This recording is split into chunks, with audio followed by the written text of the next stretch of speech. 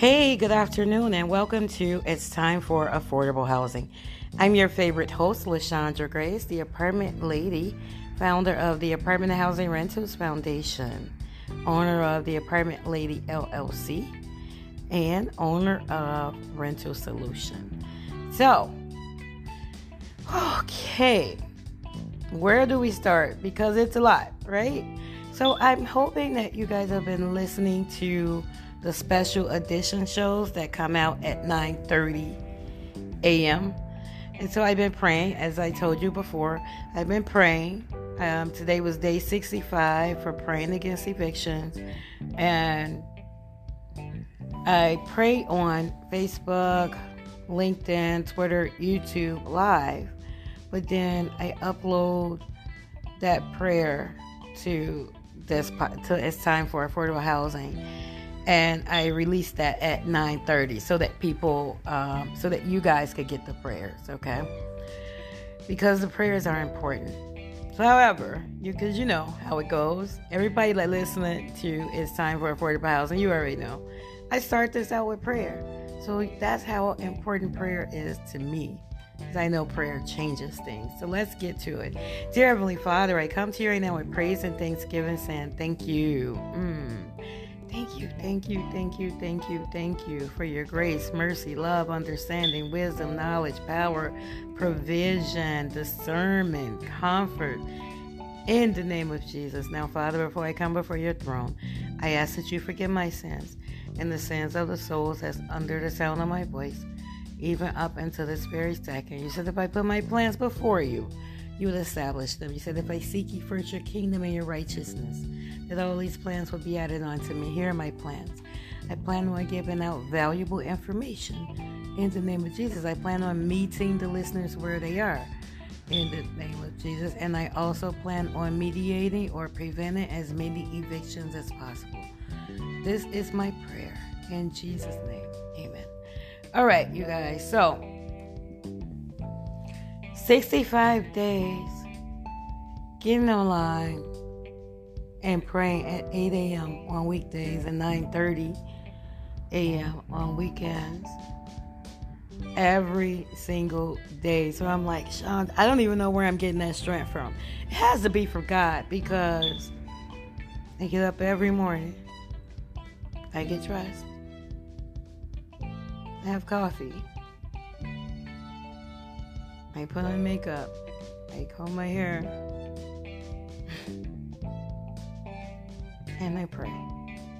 Don't get me wrong, the cleaning portion is in between all that. You feel me? And then I pray. And so I'm like, I just been sitting back, asking myself, where did you get all that energy? I mean, like, God has to be the one doing this. But it's so important. And let me tell you, people are actually listening. They're coming to the prayers. They're listening to the prayers. YouTube just finally came to life. It's been encouraging to see that people are actually listening to these prayers. And that's awesome, because I'm telling everybody the same thing. I mean, if you don't stand for anything, you're gonna fall. If you don't stand for nothing, you're gonna fall for anything. And I always say, if you don't stand for nothing, you're gonna continue to fall for anything, because that's what's going on. I mean, oh my gosh, you guys. At one point, I was just trying to figure out how. I'm like, come on, God, how when the people don't want to listen to nothing? How when they don't want to,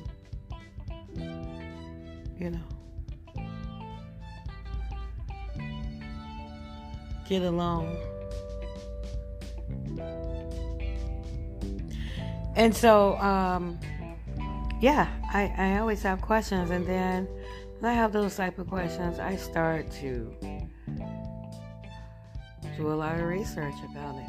Because you got to think about it. I've been doing eviction prevention and second chance rentals for 8 years.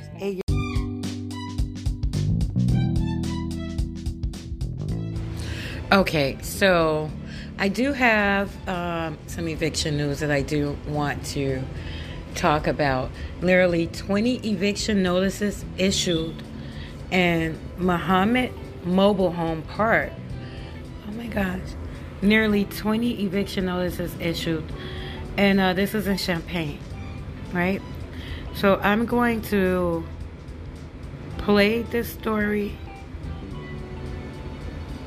I'm going to play this story here. Let me get it. And then, okay. Give me a second.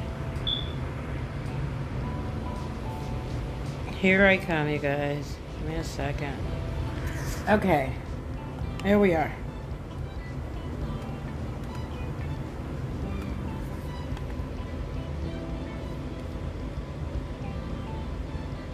She lives at Candlewood Estates in Muhammad. Many eviction notices have gone out in one mobile home community just months after a new property management company took over. And now one mother is panicking. She lives at Candlewood Estates in Muhammad. WCI3's Marley Capper spoke with the woman, and Marley, she wants to remain anonymous. That's right. She's very emotional and she's scared. She doesn't even feel comfortable telling her 12-year-old daughter what's going on yet. She owns the home and she had to be hospitalized back in April for a chronic illness. Now she's asking for time. I'm sorry. I've had to move too many times. My kids have had to move too many times. A Muhammad mother is at her wit's end. After dealing with a slew of health issues and not being able to work, she now owes over $1,500 in lot fees at her mobile home park. I can't work a whole lot of hours. I can't work enough to support my daughter and I because my health. And I'm sorry, I just don't make that much money. I'm trying. She's owned a home at the Candlewood Estates for 3 years. And when bills started piling up, she started documenting. She worked with the previous property management on a payment plan, but says when the new management took over, they weren't as willing. She told me if I had half of my $1,500 balance, then they would work a payment plan out with me. She has even thought about taking out a loan just to keep a roof over her daughter's head. You know, just when you think you're getting somewhere. In the past 3 years, I bought and paid for a house, and I bought and paid for a car. And that's more than... I've accomplished a lot in the last 3 years. We reached out to Kodiak Property Management. In a statement, they said they understand that people face financial hardships and that they have offered to help by sharing information about community grants and nonprofits that can provide assistance. She says she has reached out to who they recommended and is waiting to hear back. We reached out to Charles Strunnen, managing attorney for Chicago Tenants' Rights Law. He says, unfortunately, her situation isn't uncommon. Very often, tenants in a situation like this will find themselves signing over their mobile home because they just simply can't find a place to take the mobile home to. And so the resolution very often is that they give the mobile home up to the mobile home community, up to the management, and the management rents it to somebody else. She can't afford to rent an apartment elsewhere, and even if she could, Drennan says there's now an eviction on her record. A lot of landlords will see that and not rent to a tenant, even if they haven't lost the case. Now, she's worried that with the winter months ahead, she and her 12-year-old will have nowhere to go. I want to have more time to pay off the money that I owe so I can stay here. I love my neighbors. I reached out to the village of Muhammad. There are no other approved mobile home areas in the village, so even if she could move, it would be out of the area, meaning she could have to uproot her child from her school too. To see the property management's full statement, head over to our website. Marley, thank you. Okay, so this is what's going on, you guys. You know, I've been telling you guys, evictions, they're happening fast, they're happening quick, they're happening a lot, and they're happening now. When that attorney said, you know, once a person gets an eviction on their name, they, you know, they won't have any place to stay, because no landlord, first of all, no landlord is going to rent to anyone that has an eviction 2020, 2021, and 2022. And that's why I've been telling them, pay the landlords. I already have been putting out reports about how long people are homeless after an eviction. I mean, I've been doing eviction prevention for like 8 years. And so for 8 years, once I realized that most of these people that wanted to come into my Second Chance Rental program had already had an eviction and hadn't had their own apartments in 2 years, 3 years, 4 years, 5 years, that's when I really started doing this research, you guys. And then, yeah, once a person gets an eviction on their name, it's hard for them to get another apartment. But then this COVID-19 evictions, 2020, 2021, and 2022, it's going to be even harder, even though there was an eviction moratorium. Even though the federal government told them not to pay rent, and so they did not pay rent. Now, don't get me wrong. I'm going to keep saying it. I was telling everyone, I put out petitions in 2020. I put out petitions telling, the renters to pay 40% of their rent. I started putting those petitions out even before the unemployment insurance kicked in. I'm telling people, pay 40% of their rent.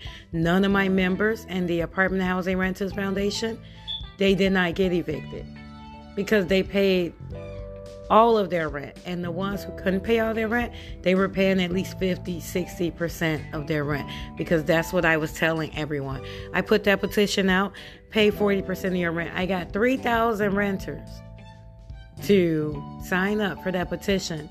But then at the same time, there was a petition, stop rent, don't pay rent. They got 3 million signatures. So I'm like, what did you expect to happen after the pandemic? What did you expect to happen? Did you really think that the government was going to bail you out? I mean, the rental industry is a $4.3 trillion a year industry. And they put almost $46 billion towards renters insurance. No. They're not going to bail you out. And so that's why I'm, trying to get to, the federal government, local government, state governments, to let them know I have a plan. It is foolproof. It's going to work. And it'll be a win for everyone. I'm talking about the lawmakers, the tenants, the landlords. It's going to be an all-around win. It's going to spur our community back.